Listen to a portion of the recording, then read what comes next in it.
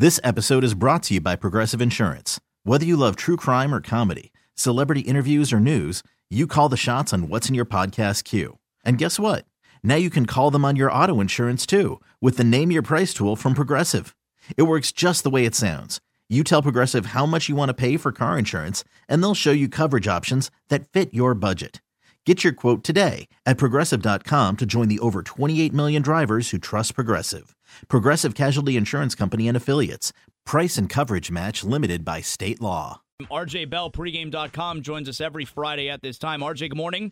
You know, let me ask you a question. Yeah. There's gambling commercial after gambling commercial. Is this built around this segment, or this is just throughout the whole show? Oh, no. It is definitely not built around this segment. I would say that is totally coincidental, and we have a very degenerative audience. It seems so. I mean, It really seems like that Vegas maybe is secondary with gambling. Yes. This weekend, all right, can you put into layman's terms how much more action there is in Vegas Super Bowl weekend than, I guess, every other weekend of the year? Yeah, so in an anecdotal sense, you know, it's like a prize fight, you know, Muhammad Ali back in the day or Mike Tyson versus the Super Bowl is the night of those fights.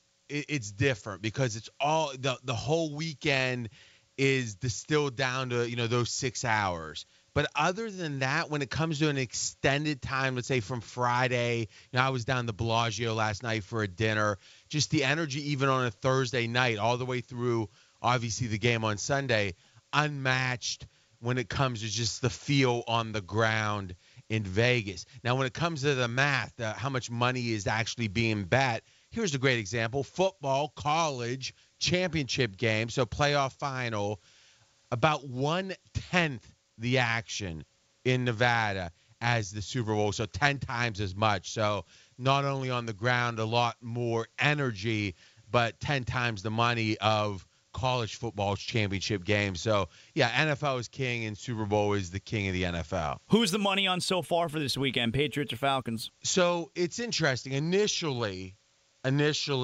it was public heavy New England and sharps, you know, leaning towards Atlanta.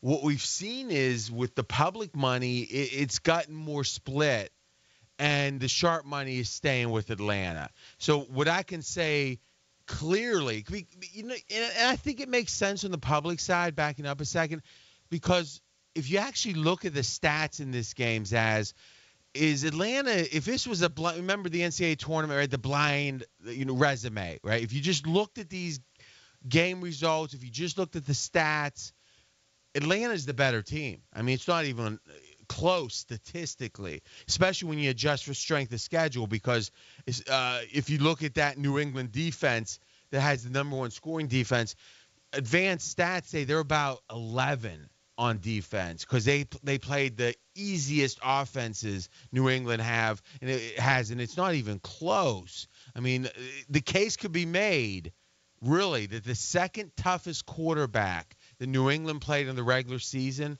was Ryan Tannehill. Oh, yeah. I mean, they haven't played anyone that has a quarterback this year. And, you know, and Russell Wilson won, you know, on the road against them. So I think it's deceiving to think, oh, number one offense, number one defense.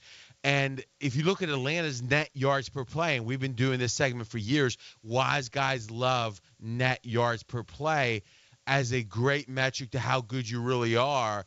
And not only is Atlanta number one on the season, the distance between 1 and 2, so Atlanta is that much better, is about the same as 2 and 14. So from 1 to 2 is about 2 to average. And so Atlanta might be the better team. So this whole spread of 3, and New England is favored by 3, is about reputation. It's about Brady, Belichick's 7th Super Bowl. And wise guys don't buy into that as much, especially considering that the Atlanta coach, Quinn, this is his 3rd Super Bowl in 4 years because he was a DC for Seattle. Right. So I think that experience, obviously there's more on New England, but it's not as disparate as you might think. So I think that the easy answer here is the sharps on Atlanta. If we want to make some serious money at the game, okay, if we want to put some money on MVP and we want to get the odds, I would tell you that I think LeGarrette Blount 15-1 is a pretty decent play. If you want to make some money for MVP this weekend, what do you suggest? So sometimes people try to use the MVP as a proxy for betting the game because the theory is you can get better odds, right? So if you want to bet New England, you've got, the money line, you've got to lay, let's say minus 150. So money line is in there's no spread, just whoever wins the game, you win the bet. You got to bet 150 about to win 100. You could say, well, I get to bet Tom Brady at even money. It's the same thing. And right. Hey, if New England wins, Brady's going to win. Well, no, not always, right? Most of the time, but not always. Point. The thing about Belichick is his game plans game to game vary more than any other coach. One game he might run 50 times. Next game he might pass 50 times, right? We know that.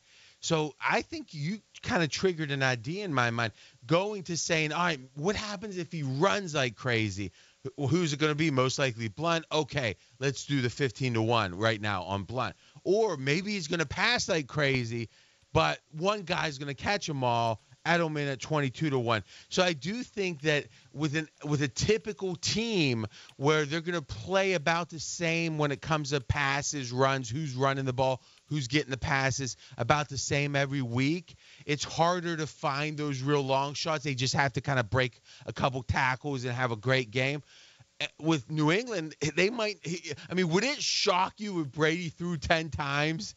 Yeah, obviously it's not likely, but it wouldn't really shock you like crazy if Brady only had 10 or 12 passes on the game, right? They might run the ball, 50. So I do think a long shot bet might make some sense with the Patriots.